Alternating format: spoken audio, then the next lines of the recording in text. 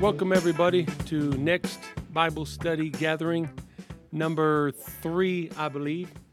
In case you're listening or watching or whatever you're doing, we have a lot different crowd tonight. The first time, I think there was about 60 of us, and the second time, about 40 of us, and this time there's maybe a dozen of us. There's a lot going on. It's Thanksgiving week. A lot of people are traveling.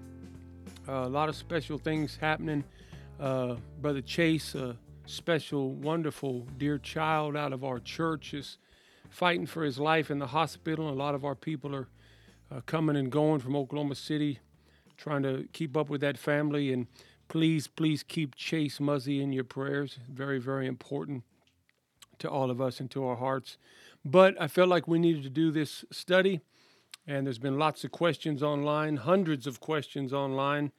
And this is one that has been asked a dozen different ways at least, so I want to try to tackle it. Appreciate everybody that's here. I want to say again that my wife, my children, Brother Caleb and Sister Charity Driscoll, which make up our staff here at the Saving Place, are the power behind all of this. If you see them, please thank them for me, because we just can't do the things we're doing without them. They're the boots on the ground, day-to-day workers that make it all happen. I had phone calls just today from a father telling me about testimonies of his sons, and a mother telling me testimonies of her daughters, people that have listened to these teachings and some of our preaching, and just really helping some people and changing lives. And I always want to take the opportunity when I can to say that I cannot do this without my wife and our children and Brother Caleb and Sister Charity, and the people that have held those positions before them, and all of our supporters are our prayer warriors. So thank you all so much. And thank everybody for being here tonight, for coming out on the week of Thanksgiving. I know I think I was told I taught about an hour and 20 minutes the first time, and about an hour and 5 minutes the second time. I'd like to get this under an hour this time. I have no idea if that's even humanly possible for me or not, but I would really like to try. People here in the room and all around the country online are shaking their heads right now. But we'll see what we can do. Hopefully we have some time for some Q&A afterwards, maybe even as well. This is Next Bible Study podcast number 3. This one here, we're actually calling it, What Does a Christian, quotes, look like? What does a Christian look like? The question came in many forms, but I'm going to ask it in one particular form that came in an email from overseas a couple weeks ago. And I've kind of incorporated in his question a lot of the overlapping questions that many have asked. Here is the question. We are from a Pentecostal evangelical group from a country outside of the United States of America. We are taught to acknowledge people as brothers and sisters in the faith if they wear the same Pentecostal evangelical garb and the hairstyles that match our faith. We are subsequently taught by our leaders to not acknowledge people as brothers and sisters in the faith if they do not wear the Pentecostal evangelical garb and the hairstyles that match our faith. My question is this. Is this appropriate Christian response?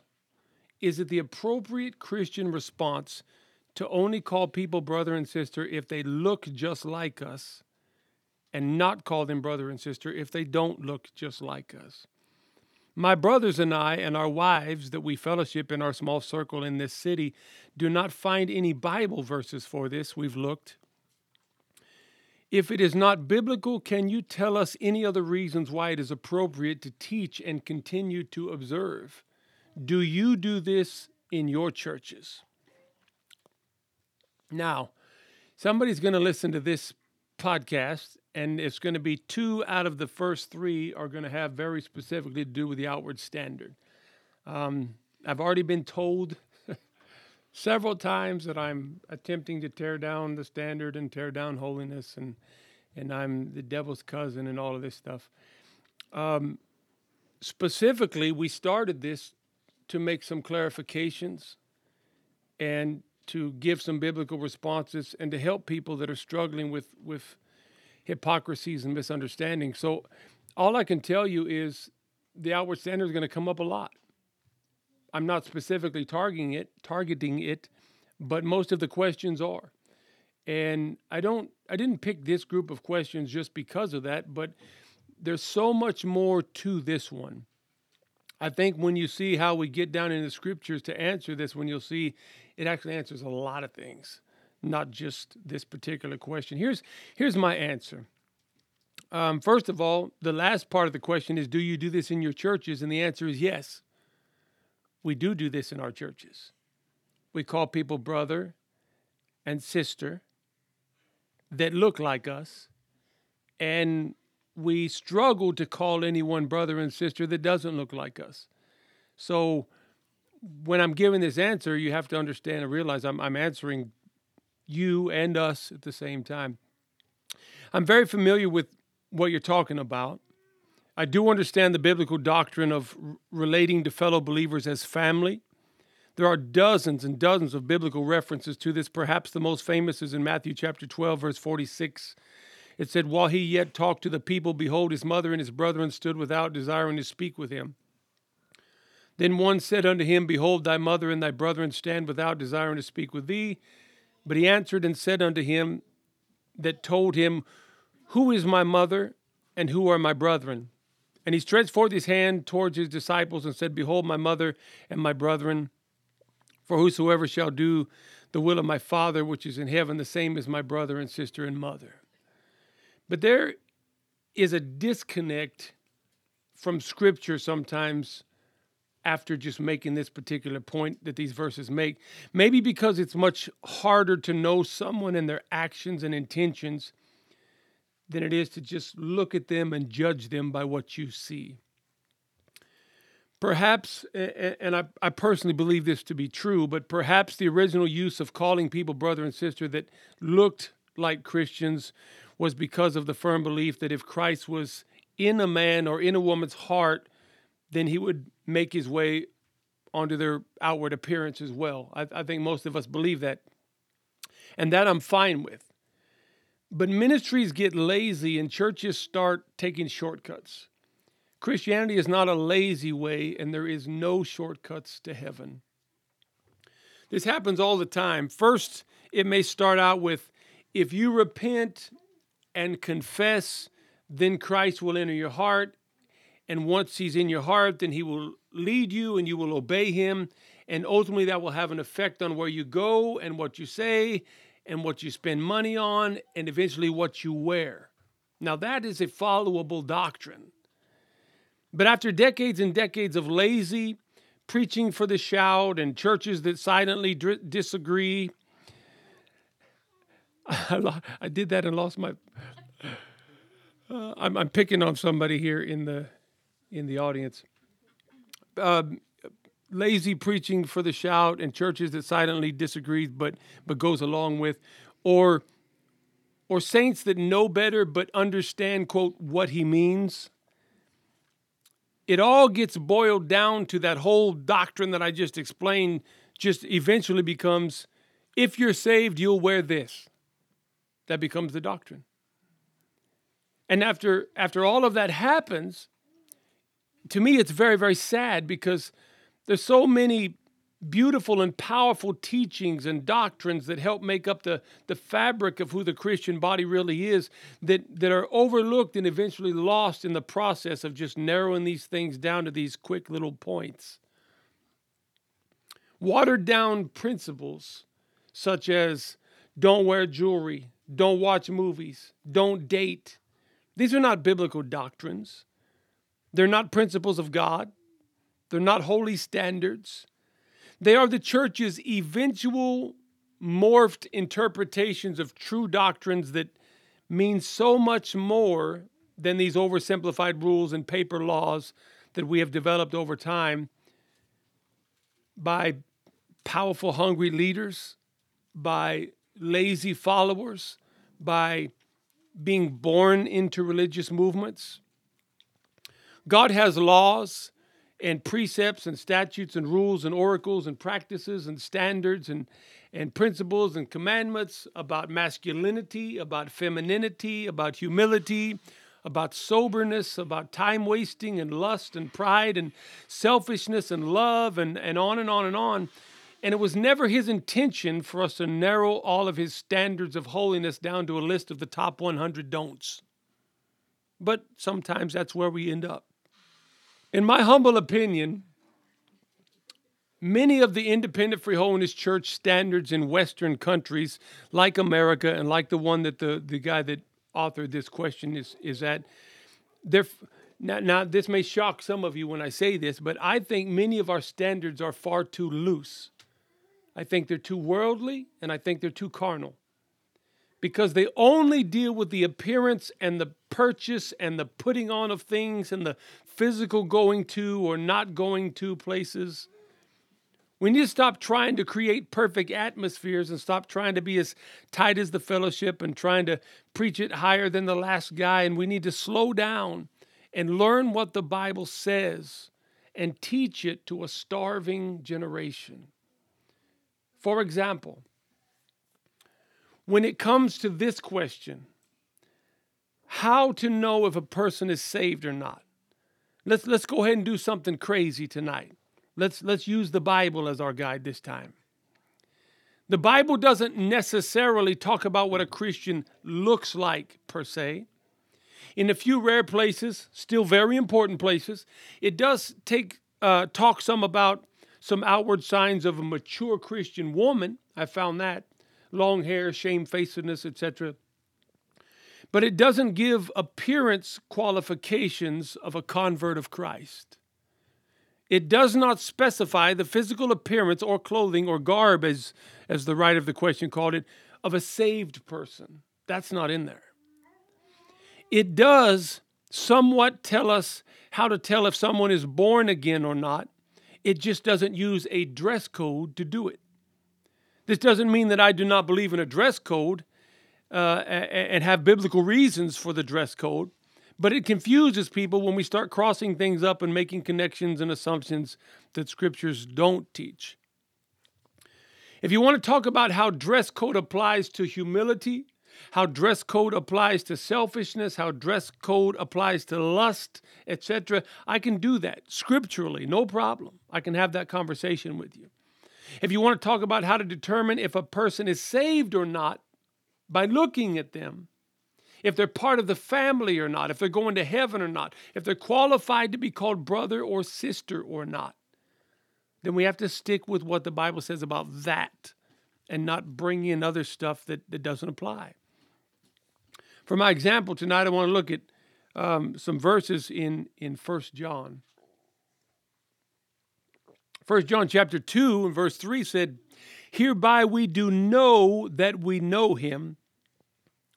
It's going to give us a reason of how to know if somebody knows Jesus. This is how you know if somebody's saved. The question is, who do we call brother or sister, depending on what they look like? This is John writing to us and says, let me tell you how you know if somebody's saved. And he actually does it a number of times, and we're going to look at 3 of the times. He said, we know that we know him if we keep his commandments.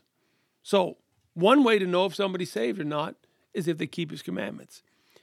Verse 14 in chapter 3, the next chapter, says, we know that we have passed from death unto life, talking about being saved, because we love the brethren. He that loveth not his brother abideth in death. So now we have keeping his commandments and loving the brethren. Chapter 5, verse 12, he says, he that hath the Son hath life, and he that hath not the Son of God hath not life. So here's 3 examples how to know if somebody's saved or not. Are they keeping the commandments? Do they love the brethren? And do they have life? Now, the problem I have is almost every fellowship I've ever been in, anywhere, in America or anywhere else, these that I can easily point out in Scripture of what God says a Christian looks like are not our standard. That's not how we judge.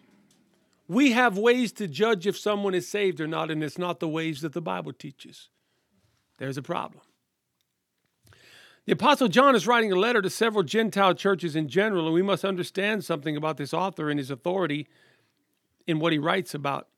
At the moment of these writings, John is most likely the only living original apostle of Jesus Christ. This was before he was banished to Patmos, probably still residing in Ephesus. Now, what I want us to glean from this little book here is this: the idea of how do you know if someone's saved did not originate with our generation. It did not originate with the last generation, and it did not originate with the generation before that one. John, who was alive when Christ was, is writing this invaluable eternal book and continues to show different ways to know that you're saved. Chapter 2, verse 3, hereby we know that we know him if we keep his commandments. Chapter 3, verse 14, we know that we have passed from death unto life because we love the brethren. And chapter 5, verse 12, he that hath the Son hath life. If you'll let me put into my own terms here for just a few moments, some folks in the Bible where we're reading, they were saying that they are born again or not born again, depending if they were circumcised or not circumcised. Others at this exact point in the Bible were saying that they are born again or not born again because they were either baptized or not baptized. And then there's these guys over here that are saying they're born again or not born again because they drink out of certain cups and they attend certain ceremonies. 2,000 years ago, they're having the exact same issue that we're having right now. Well, we're saved because we go to this church. Well, we're saved because we wear these. Well, we're saved because we won't go there. Well, we're saved because it's no different. And Apostle John says, without mocking any of the others, without downgrading any of the others, without taking away from the place of the rites and the rituals of anyone else, this man that knew God personally, walked with him, talked with him, slept near him, ate meals with him, this man that most likely saw more direct conversions, more new births than any other human being on the planet at the time that this letter was written, he said, let me tell you about the marks of a born-again Christian. Let me tell you what a Christian looks like. He's not saying that these are the all-encompassing factors. He's not even saying that these are the maturest denominators. He's merely stating that these marks are the marks of a new birth. This is what a changed life looks like. This is how you know if someone's born again. And it's not changed, and it never will. Birthmark number 1, we keep his commandments. This one seems easy when dealing with some of the people that I'm used to dealing with, but it gets much more complicated in the, quote, church world. I was on the streets of Tulsa quite a while back, and a man that had been going to our church some, but fell out recently at that point. I looked him up and began to talk to him, and this was his comment to me. He said, Pastor Todd, I'm still saved, but I do have a pornography addiction and a meth addiction, and I'm trying to deal with it. And I had to be the one to look this man in the eye and tell him that his version of saved was in direct defiance of the Apostle John's version of saved. It had nothing to do with what he was wearing, nothing to do with what he had purchased that week, but it had everything to do with what the Bible said. Let me try to explain this in the plainest of terms. You cannot continue in sin and be a born-again Christian. That's what he's teaching. You may struggle. You may be tripped up. You may have to repent. You may need to get forgiveness for something you did or said or thought. You may fight against temptations. It may take the Lord some time to convict and convince you of certain things, but you cannot continue in sin and be born again. Now, not all of these sins are drugs and alcohol and sexual promiscuity. Some of these sins are pride and jealousy and gossip. And part of the problem with our way of picking what a Christian looks like or not is they could easily have pride and jealousy and gossip and still fit our version of a Christian. That's a problem. Let me define this. Sinning can be broken into 2 categories. It's either the breaking of God's written physical laws, or it's the breaking of God's unheard, unseen spirit laws, or the laws of the conscience. His written physical laws are obvious. Thou shalt not steal, shalt not kill, shalt not commit adultery, shalt not lie, not supposed to have hatred or jealousy or bitterness or doubt. These are laws that are physically written in the book, and they're to be followed by all, or you're a sinner. The unheard, unseen spirit laws are often referred to as convictions. In other words, these are things that you feel like God wants you to do or doesn't want you to do. And convictions are between you and God. Not you and me, not me and God and you, just you and God. But both types of laws apply to determine if you're a sinner or not. So here's the rule. If you break a written rule of God, or you do something that you feel convicted about that isn't a rule of God, then you do not have birthmark number 1. You do not have this mark of the new birth. According to the Apostle John, if you continue in sin, you are not born again. Birthmark number 2, we love the brethren. This one can be way, way more complicated than what most people believe it to be. I realize that when a sinner that is bound by burdens and chains of darkness gets delivered and set free from hell and torments, they no doubt fall in love with those whose efforts were present when they were experiencing this amazing phenomenon. We all been there when somebody gets saved and they get up and they just start hugging everybody, even people they don't know. They just hug. They're just so in love with the people that are involved in this situation because they feel free and they think you helped and you're a part of it and you probably were, and that's wonderful. But it's much, much greater than that. When one is born again, there is such a hunger for truth that evolves. Such a love for that which is righteous and holy, and thus a tremendous desire for and respect for the brethren that represent that which is righteous and that which is holy. Now, here's a point worth making. Being as though none of us agree on all the same things, then how can we be upset with those who disagree with us and love them at the same time?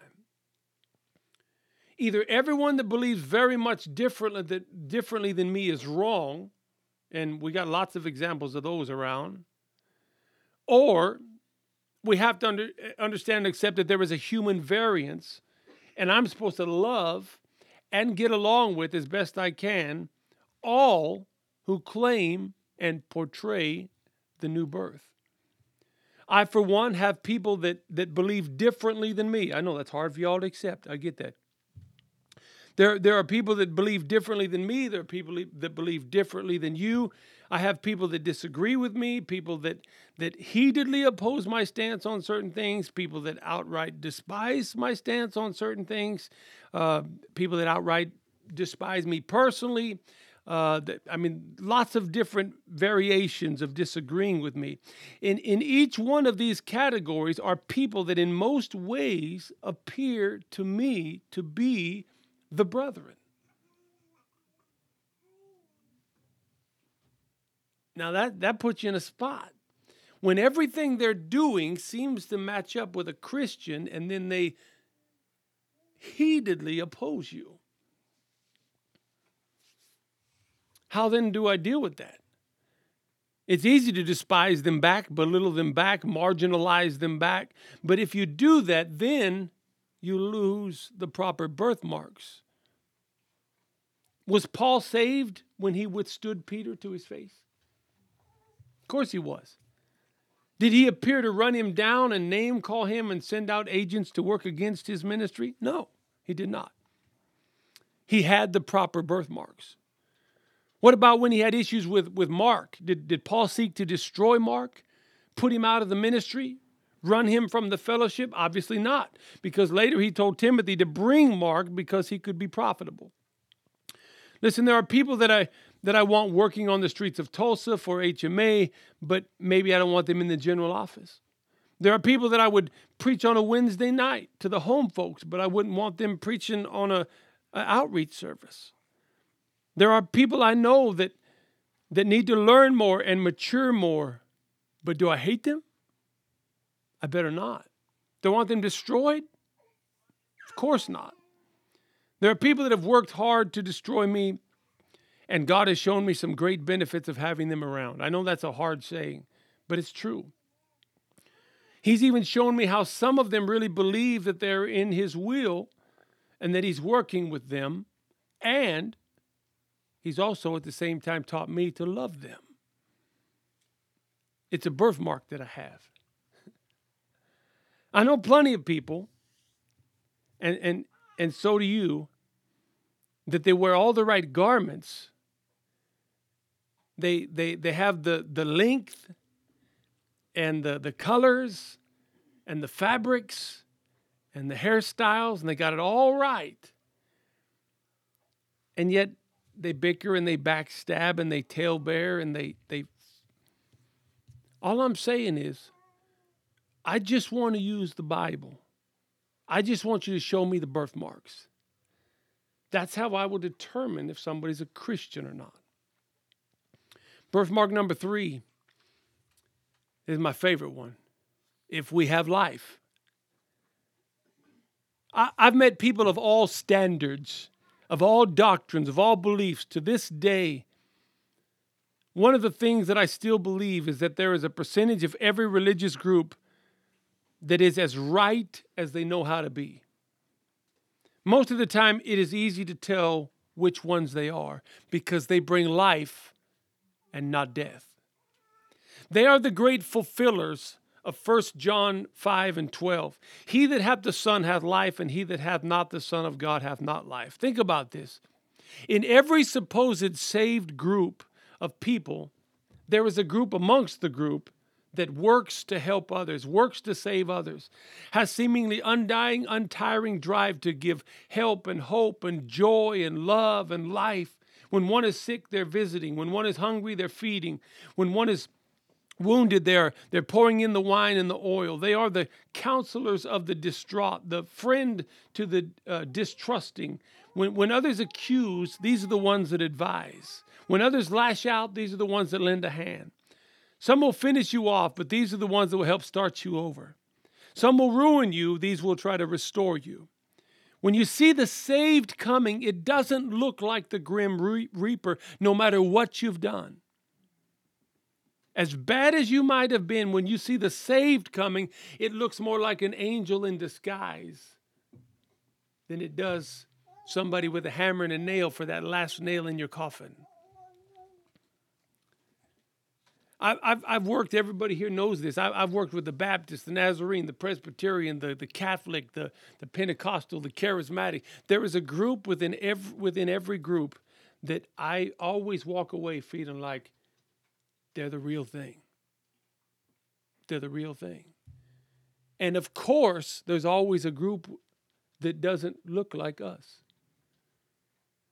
So if our only standard of if someone is saved or not, if they're a brother or a sister or not, is if they're wearing what we're supposed to be wearing, I have a huge problem with that. Only because I feel like the Bible has a huge problem with that. Something that has bothered me for some time, and I myself had fallen deep into the trap, but life and life more abundantly looks different than what a lot of Christians are portraying it does. To have life is to live. To live is to love and walk and bike and fish and build and talk and laugh and encourage and work through problems. This is not what we're always witnessing to those that appear to be the saints. Oftentimes we're taught to believe that the more cold and distant and only willing to work with the negative and the attacks and point out who is wrong and who messed up and who needs reprimanded, that these are the most spiritual people amongst us. I'm just saying tonight that's unbiblical. If the most spiritual people amongst us are the most negative, hard, get you when you're down, point out who's not doing it right, and that is their system, that is their lifestyle, we have an unbiblical system. I'm not saying that a Christian should be lighthearted and giggly and goofy and unconcerned about the world, but when they were first called Christians at Antioch, do you think they were called Christians because they were all mad and grumpy and accusatory and unable to get along with anyone who disagreed with them? Is that how they pointed out Christians in Antioch? Or perhaps they called them Christians because they lived so simply and so pure and so happy and such holy lives. Perhaps because they too suffered the little children to come into them. Perhaps they too bounced the babies on their knees. And listen, I know some of the strictest living people in the world that are alive with life and love, and I love being around them. And I know people of all levels of strictness in between, but I also know people of each diversity of strictness that are rude and angry and ruthless, and all around them are the dead and the dying carcasses of those that they have slain with their version of religion. I had somebody try to talk to me the other day about what the Christians in Antioch looked like. You do realize that everybody in Antioch was wearing the same clothes, right?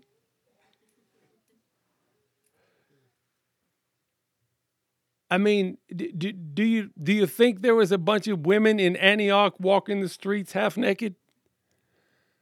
Like there are today in Hollywood and at the mall in Tulsa? They all had basically the same clothes. Do you think there was a Pentecostal hairstyle in Antioch? The beehive or whatever was in the 50s and 60s that we still worship today, or whatever we're doing?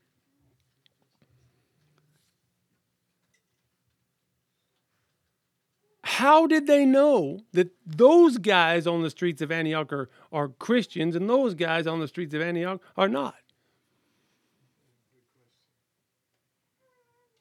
You had to see something. I think you saw love and you saw joy and you saw strength and you saw victory and you saw care and you saw concern bubbling out on these people. You saw humility and you saw modesty. I think that's how they could tell. And I think this guy was full of love and joy and victory and help and honesty and modesty, wearing a tan robe. And this guy was angry and cheating and lying and conniving and bitter and lustful, wearing a tan robe.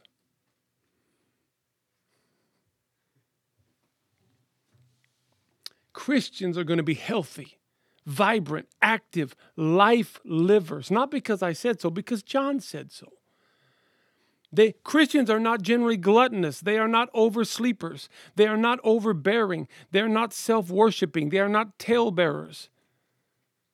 They do not systematically plan the demise of others that they don't trust.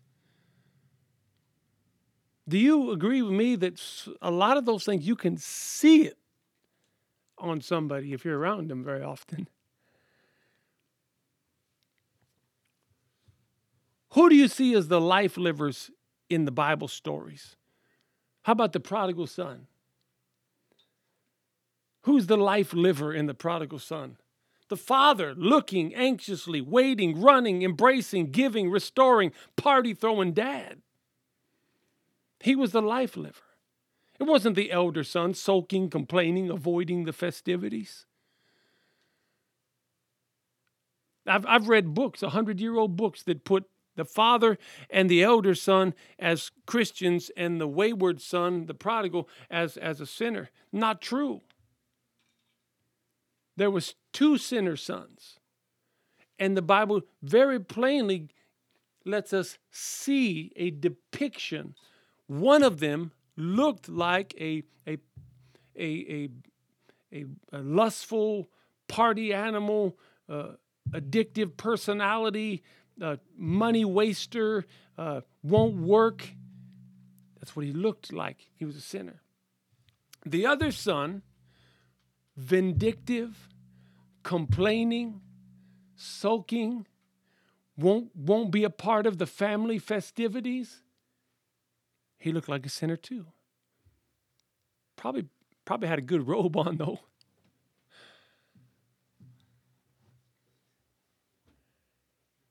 I'm not trying to pick us apart. I'm trying to depict what the Bible depicts. Matter of fact, in the same parable, we have a rejoicing shepherd. that found a lost lamb. We have a woman who invites her friends over to celebrate with her the rediscovery of the coin that she had lost. What about the story of the 10 virgins? At the end, the real Christians went into the supper party to live it up, if you will. The fake stayed out where there was weeping and gnashing of teeth. Look at the life livers. David invites Mephibosheth to eat at his table. Boaz entreats Ruth to glean and rest and eventually marry. My conclusion will sound harsh to some, yet liberating and refreshing to others. No matter how many crosses hang around your neck, that doesn't signal your salvation. Lots of rock and roll stars do the same. Staying covered and modest and completely covered up all the time is wonderful and godly, but jihadist Muslims do the exact same thing.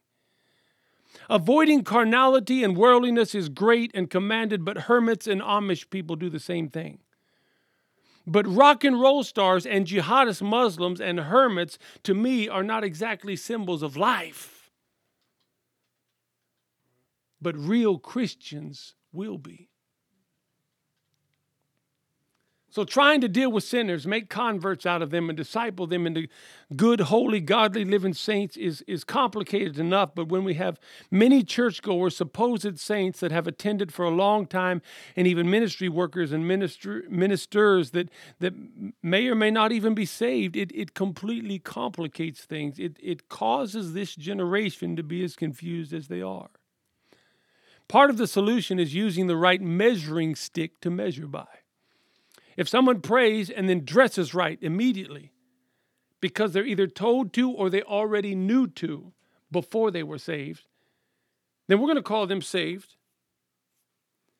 Sometimes we're going to call them saved just because they prayed on Sunday and they dressed right on Wednesday. But later on, sometimes they cause all kinds of problems in the church, which in turn confuses each following generation. Because they had to be saved, or why else would they all of a sudden dress right? But then they were deadly and poisonous to our body, our local fellowship. Listen, the outside can be faked. It is very real in a real Christian, but it just is not a good gauge to gauge by. Now, obedience and love and care and concern for others and a real ability to live and produce life, that's hard to fake. You ever knew anybody that tried to fake concern for you? We've all seen that. You got to be retarded to not pick up on that most of the time.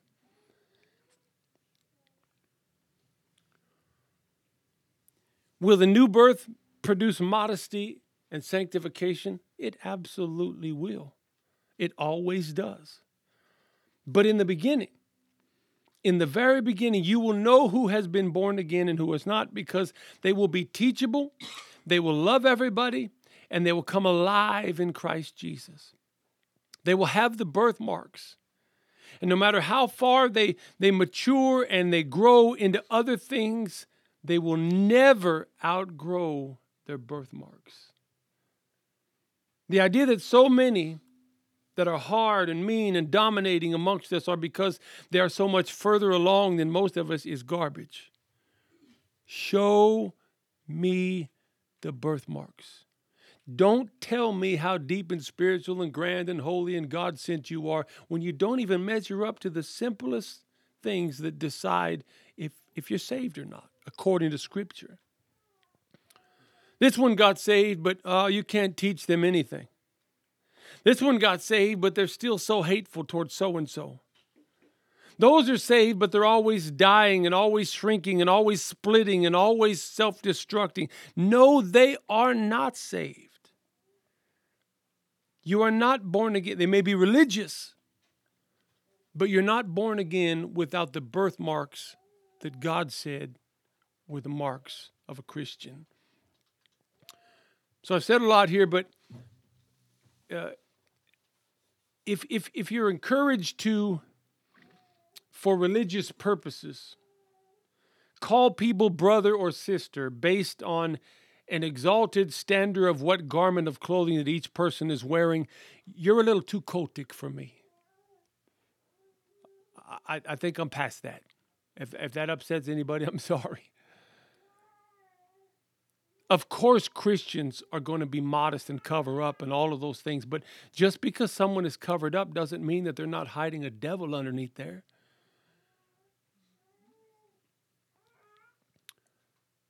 And besides all of that, I'm just going to trust Scripture on this one. Okay, on all of them. I believe that a Christian can be spotted the same way that John said they could. I could oversimplify it like this if we wanted to. If someone claims to be a born-again believer, I call them brother or sister, unless I see signs according to Scripture that they're not. Me calling them one or not calling them one isn't going to change their eternal destination one bit. And I can't see what God sees, the heart. I've seen people get criticized because they were preaching a funeral and they said somebody was going to heaven or not going to heaven. And then they approached me after the funeral. They want to know what I thought about it. I always tell them the same thing. I always think the same thing. What that guy said about that person that's already gone doesn't have anything to do with where they are. I can't say you're in heaven and you're going to heaven. I can't say you're in hell and you're going to hell. I can't call you brother and make you saved, or I can't not call you brother and keep you from being lost. I mean, what I say doesn't matter.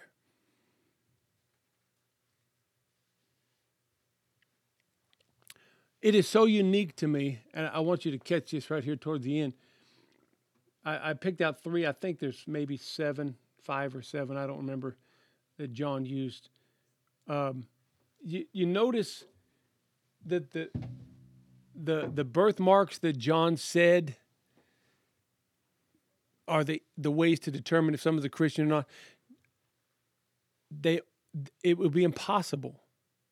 He gave things that there's no other way to even do them except to be a Christian. Our standards, people can do them if they want to and not even be saved.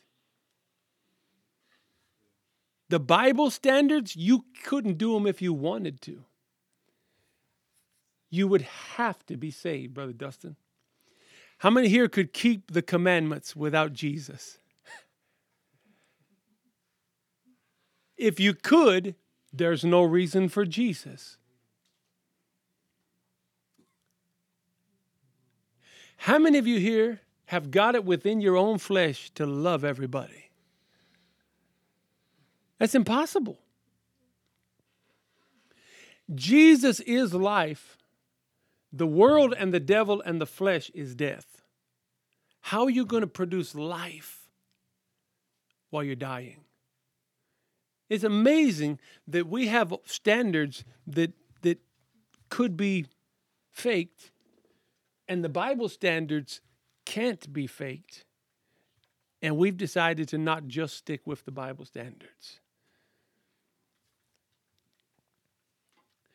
Let me ask you this before I go here. When is someone saved? How long after someone repents, confesses, and believes are they saved?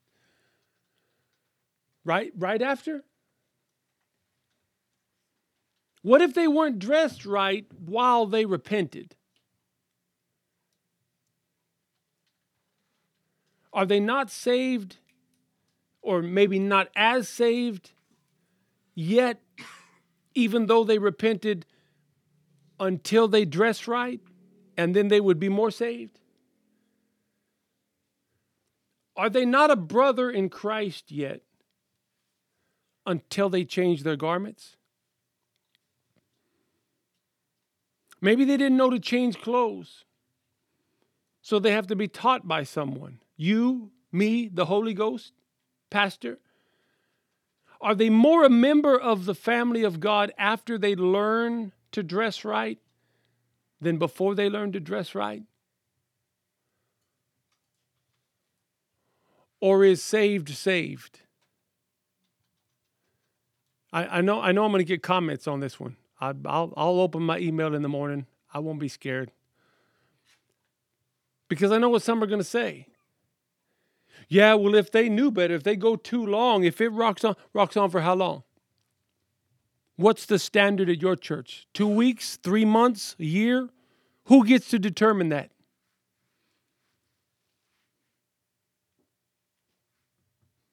Or is saved saved? If saved is saved, and he goes down with just a jacket on but no shirt, and his jacket ain't even buttoned up, and you just see his bare chest right there, it's going to make a lot of folks uncomfortable. I get that. But he goes down and he repents and he prays through, and he gets up with just his unbuttoned jacket on and no shirt on. Is he a brother yet?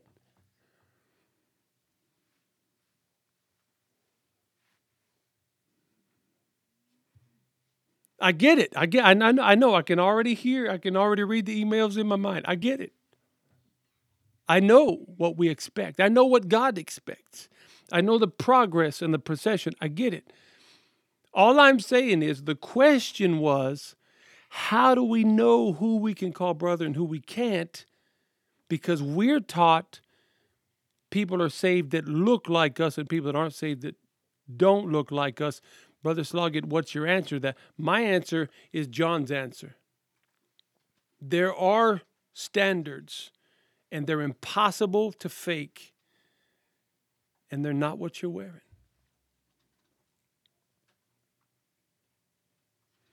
You see, the problems that we create when we start messing with doctrine and defining it outside of Scripture. I'll leave it with this.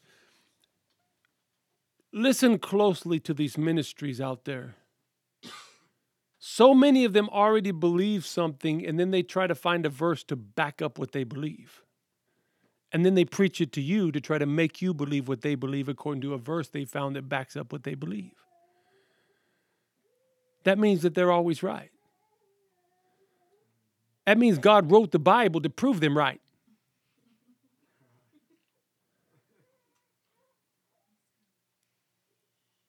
We're not going to do that here. We're going to find what the Bible says, and we're going to proclaim it. We're going to let the chips fall. Holiness, Nazarene, Pentecostal, agnostic, conservative, Democrat, Republican, Southerner, Westerner, American, European. Sometimes it's going to cut you. Sometimes it's going to cut me. But the truth is, the truth, that's what we're after. The truth is what we're after.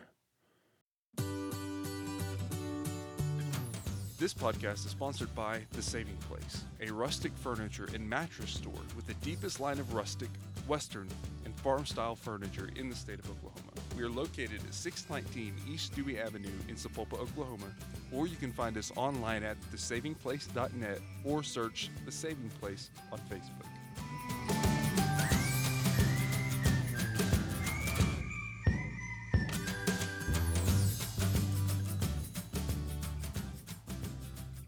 Is there any questions or comments or discussion now that my daughter got half a second opening? She raised her hand. What, Tirza?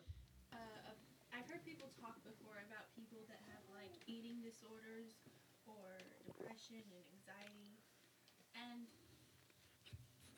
that doesn't necessarily like show life.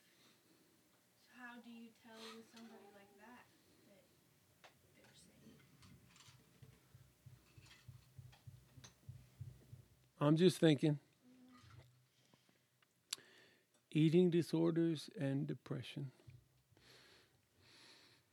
Well, I may have to study that out a little better to give you a better answer. I will say this much just off the top of my head. I always felt like it's good that he gave us multiple birthmarks, because one person may be struggling in one area, another person may be struggling in another area. We're not perfect. We know that. We're still human. We're still in the flesh. We're fighting these battles. We're fighting them with Christ. And, if you're keeping the commandments, you're not lying, not cheating, not stealing, not doing drugs, not, all these different things, and then you're having a struggle in a particular area, that's what Christ is there for. That's what the Holy Ghost is there for. That's what the Bible is there for. And the victory is in whatever answers that the Bible gives us. But everybody doesn't have the victory in everything all the time. For example, you named depression. Of course, I've done Christian counseling for 2 decades, and depression is something. Drugs, depression, and marital counseling are the 3 things I've done the most counseling on.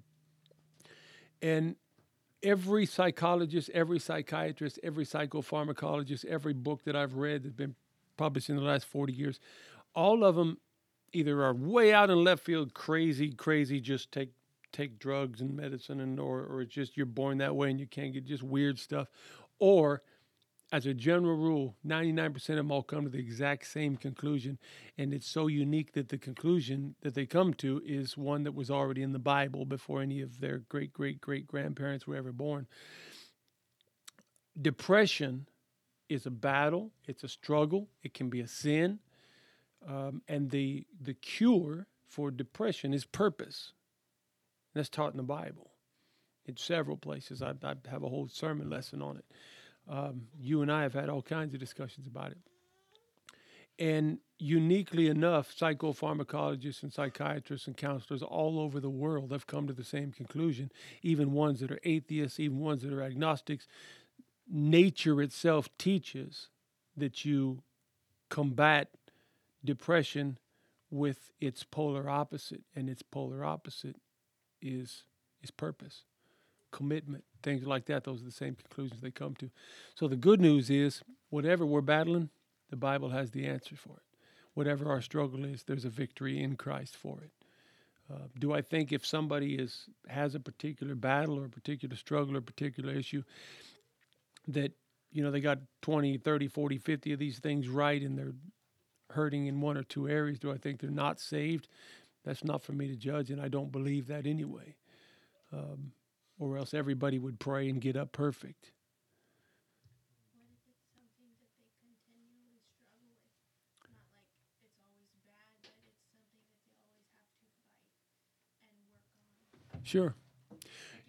Get The every sin and everything you always have to fight and work on. the fight and work on part is the part I look for when I'm doing counseling. If people are giving to gambling or giving to pornography or giving to their depression, I know people that have depression that are constantly doing better and then worse and then better and worse because they're fighting and they're struggling. They're trying to come up with ways to do better, and they're praying and I'm fine with that. That's what we're supposed to be doing. But we also all know somebody that depression is their identity. It's who they are. They absorb it. They love it almost. It's their security blanket is their depression. It is part of who you have to know them. I got a problem with that because the fight's not there. The battle's not there. You said something about purpose. Is that the end-all cure-all for depression?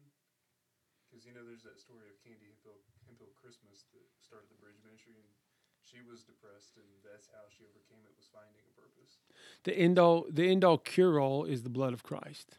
That's the cure for sin.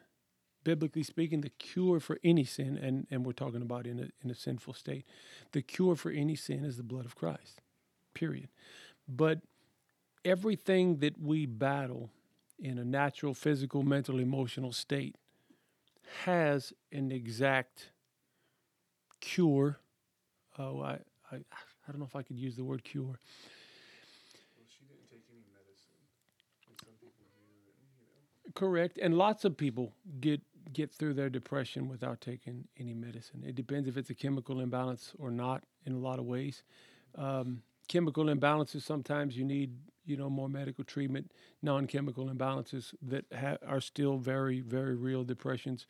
Hopefully people don't get on chemicals because non-chemical imbalance, a drug's never going to help. This is something that me and Tears could talk about all day and all night. My mom was really bad depressed. Almost her whole life, had all kinds of anxiety and depression issues. I have battled that my entire adult life.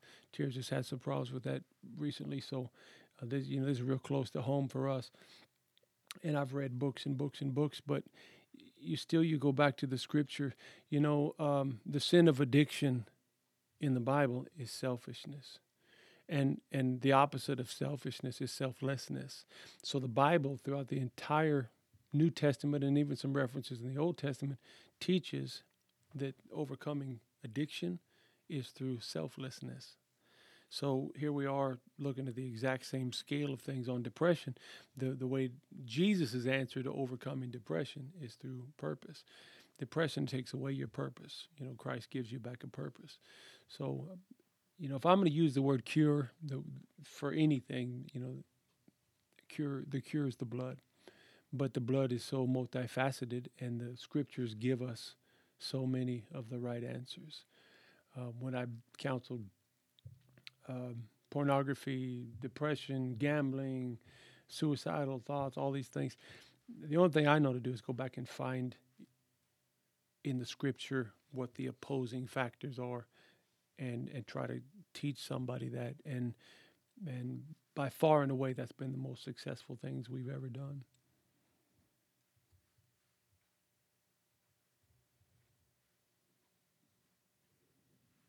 Anybody else?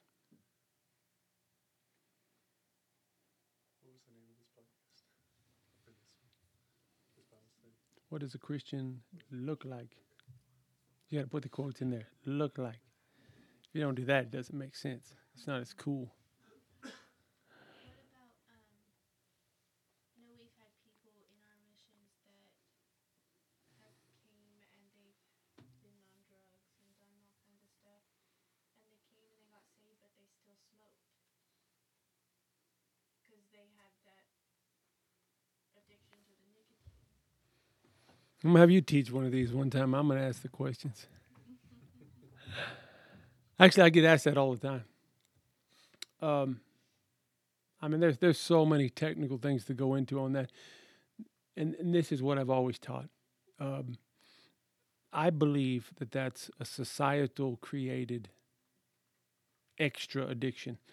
And you're right. I don't know how many people have come on meth, on cocaine, on heroin, on all these issues. And then God delivers them from those. And then they still smoke. Most of you here remember Bill Matthews. Bill Matthews got delivered in a second from like a 17, 18-year meth addiction and smoked for like 4 more years and then gave up cigarettes like 2 weeks before he died. I don't know how to put my finger on that.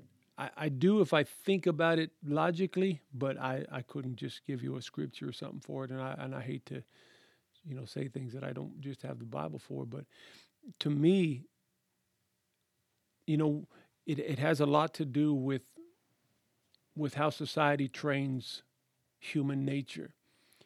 Cigarettes are legal, and they're cool, and they're in. And when you're from that lifestyle, everybody smokes, and you're like a goofball if you don't. And anybody can buy them, and it's naturally accepted. We don't think about it that way. I remember that lifestyle. Thank God you don't. But I didn't know anybody that didn't have cigarettes on them. When I wanted one, I just asked for one. And when I say drug addict, it just brings this horrible negative connotation.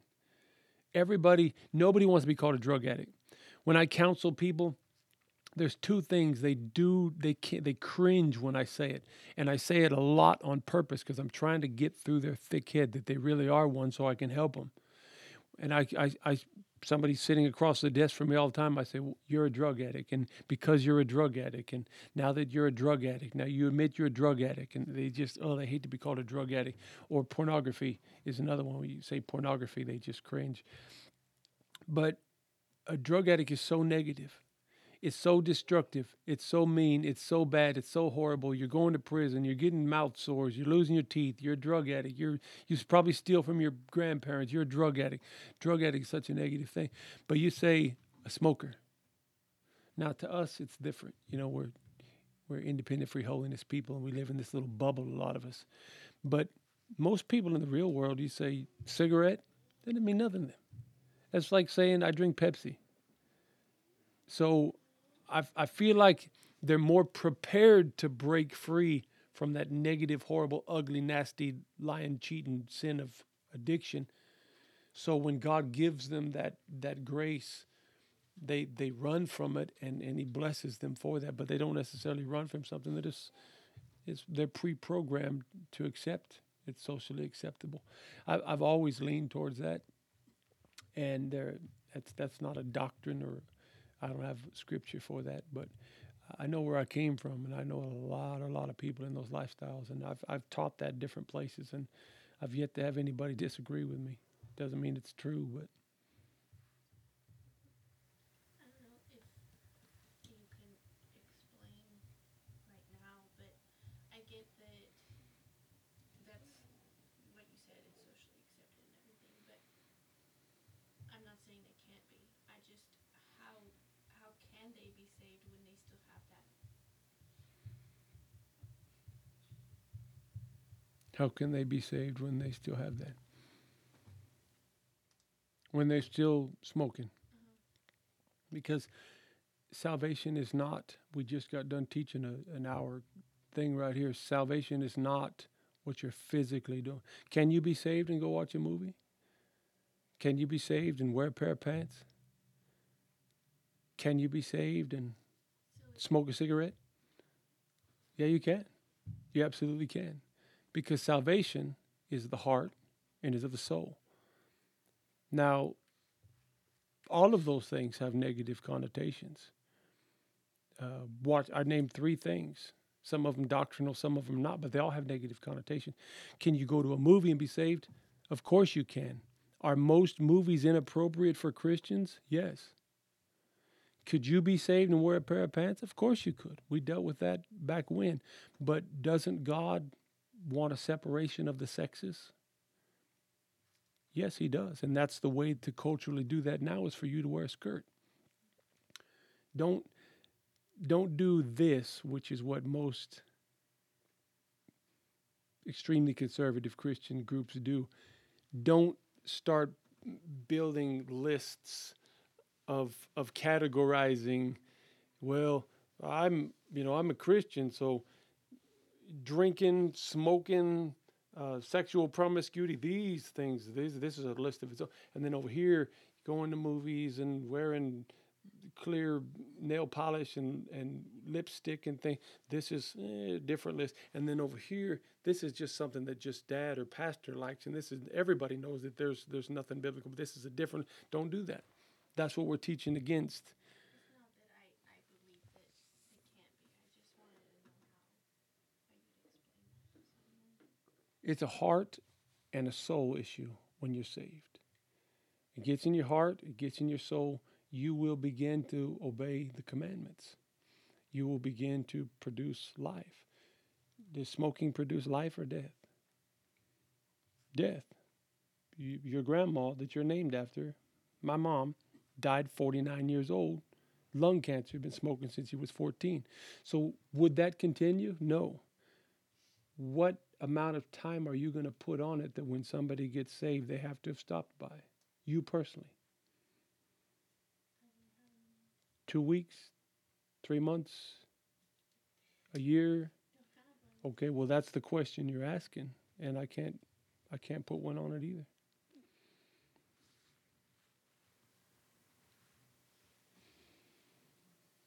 Are we done? Until the Holy Ghost, or God points it out to them and draws them away from that.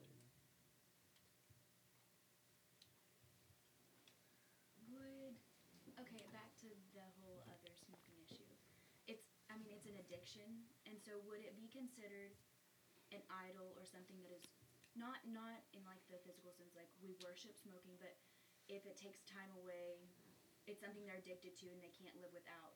Would that be considered something, I don't know, that is an idol to you because you're not worshiping God and you're not giving God everything? You have something else that you have to have and you can't live without, or you can't do without because of, it's destroying you, it's destroying your lungs. and it's something that you can't live without, would that be considered an idol or a sin against him because you're destroying the temple that he gave you and it's addicting to you? Sin against him, yes, once you're of the knowledge of it. Idol, let me be careful how I answer this. Because of who we are and how we were raised and where we go to church and who we fellowship and what we've been taught, you can take that word idol and you could stretch it as far as you want to stretch it. And depending on how far you stretch it, then my answer would eventually have to be yes.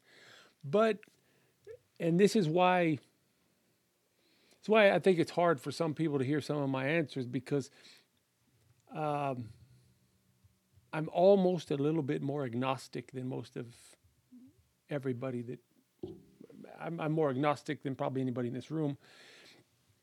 And what I mean by that is I'm not an agnostic, but I'm more agnostic. Let me explain what I mean. You have atheists, you have agnostics, and you have believers. An atheist thinks that there is no God.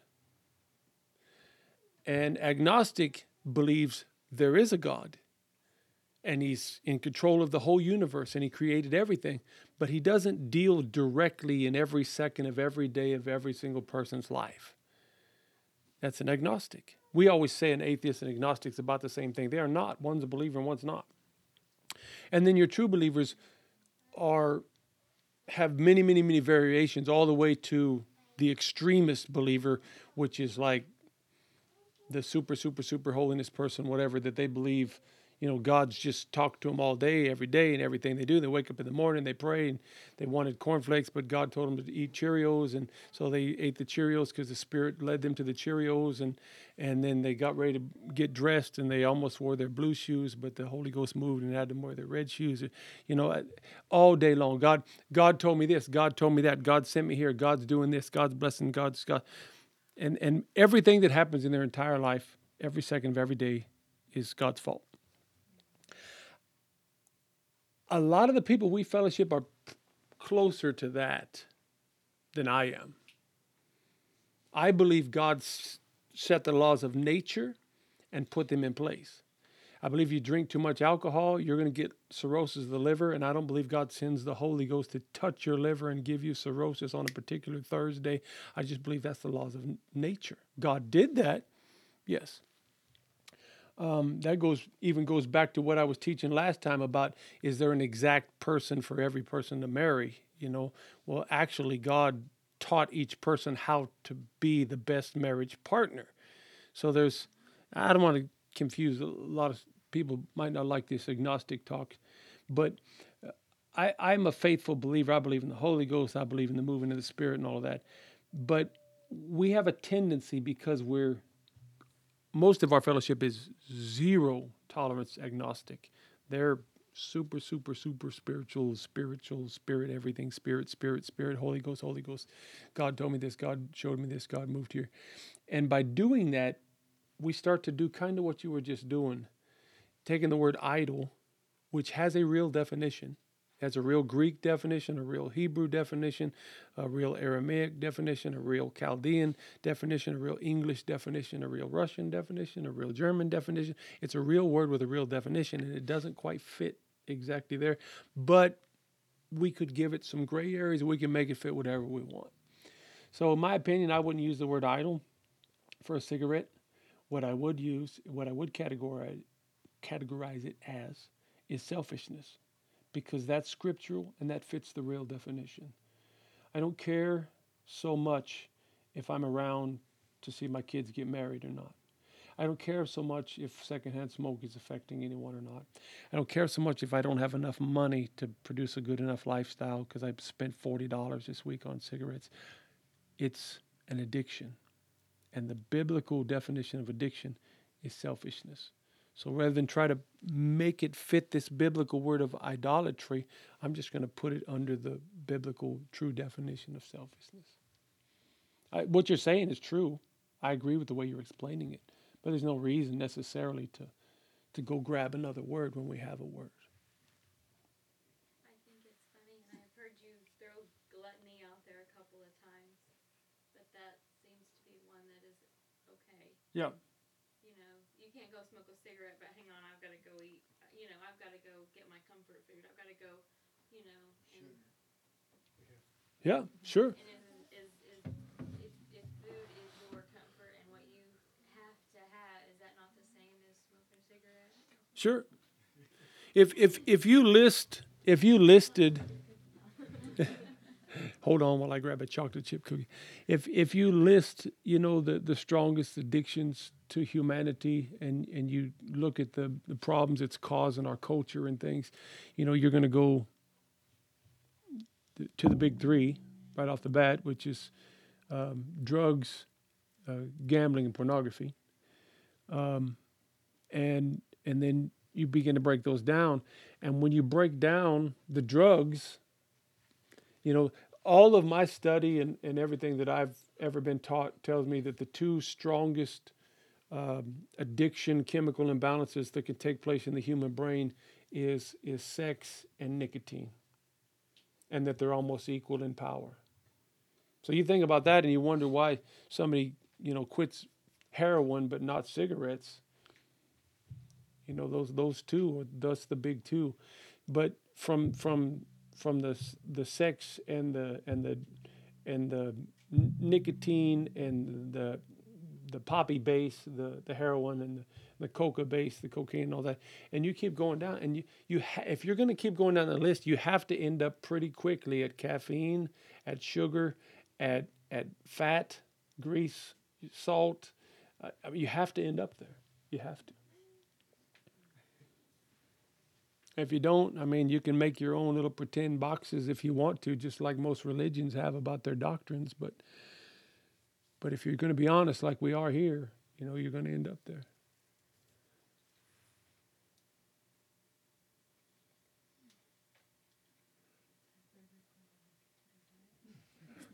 Everybody just a big old sigh. Title, what does a Christian smell like? Help us, Jesus. What time is it? Oh man, actually we're doing pretty good. I'm proud of us. Anything else? All right. Praise the Lord. God bless each and every one of you, and share these videos and podcasts, and follow our podcast at the Next Bible Study, and like us on Facebook, donate at hmaministries.com, all that good stuff. I assume this is a really, really, really small crowd for us, and I know because it's Thanksgiving week. Go ahead and let this roll for just a minute so everybody can hear this.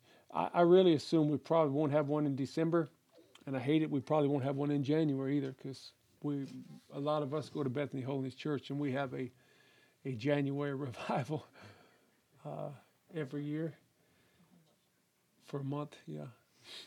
And so I don't want anybody to think we're falling off. I will produce some podcasts in December and in January. You will be able to go listen to them.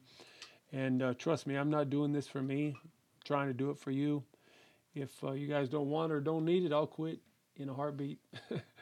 But I'm getting tons and tons and tons of feedback on it. So as long as it's something that's deemed necessary, we'll produce them, even if we have to miss a couple months and then jump right back in February. Maybe catch a couple of them that first month and do some more. So you're talking about the Bible study, not the podcast? Yeah, the Bible study, the gathering, we won't have in December or January, far as I know. The podcast, I'll produce some so people have stuff to listen to. If you have extra questions that I don't have yet that you want answered, what I do is I collect hundreds of them, and I try to find the ones that are being asked the most often in different ways, or the most valid ones, I think, that are helping some of these younger people the fastest, and we try to answer them.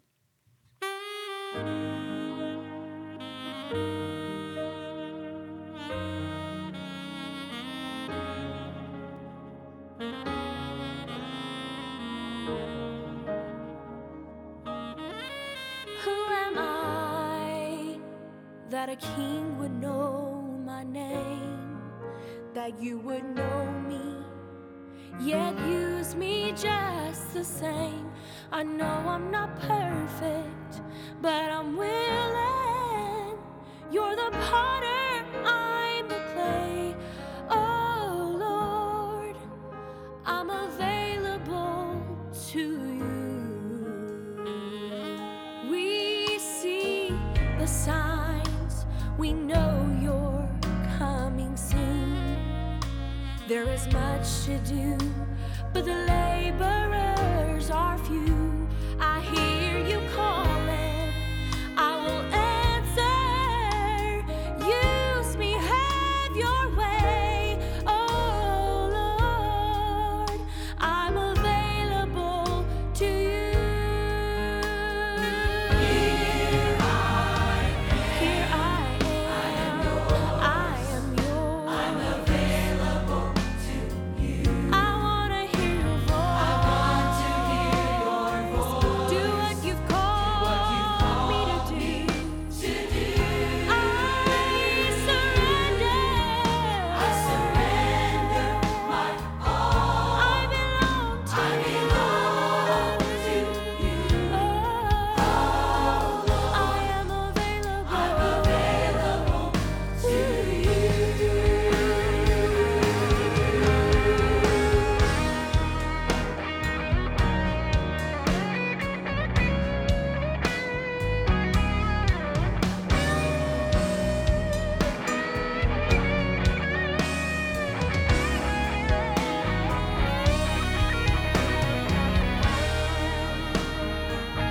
Help me to see what's in my future and not my past, knowing